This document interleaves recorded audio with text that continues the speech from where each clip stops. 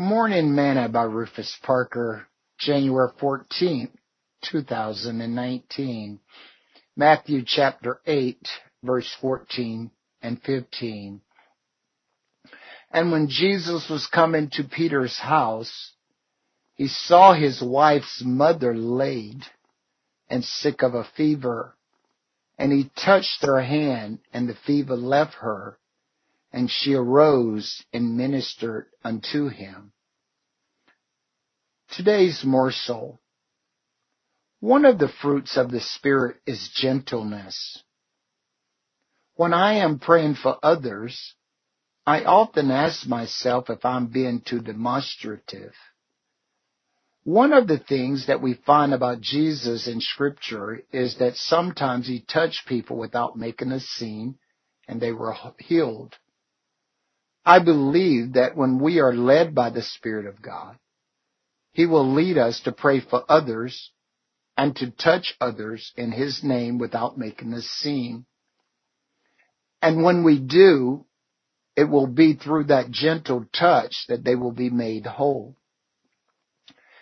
Scripture says, and when Jesus was come into Peter's house, he saw his wife's mother laid and sick of a fever, and he touched her hand, and the fever left her.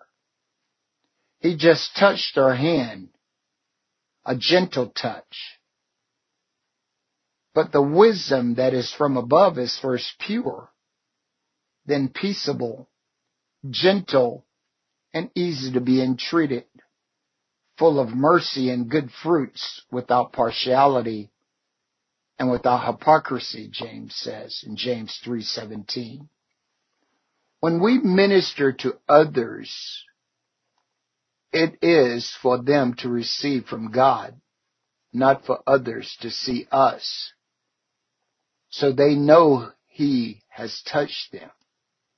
Sing this song with me today. He touched me, and oh, the joy that floods my soul. Something happened, and now I know Jesus touched me and made me whole. Thought for today, the fruit of the Spirit is gentleness.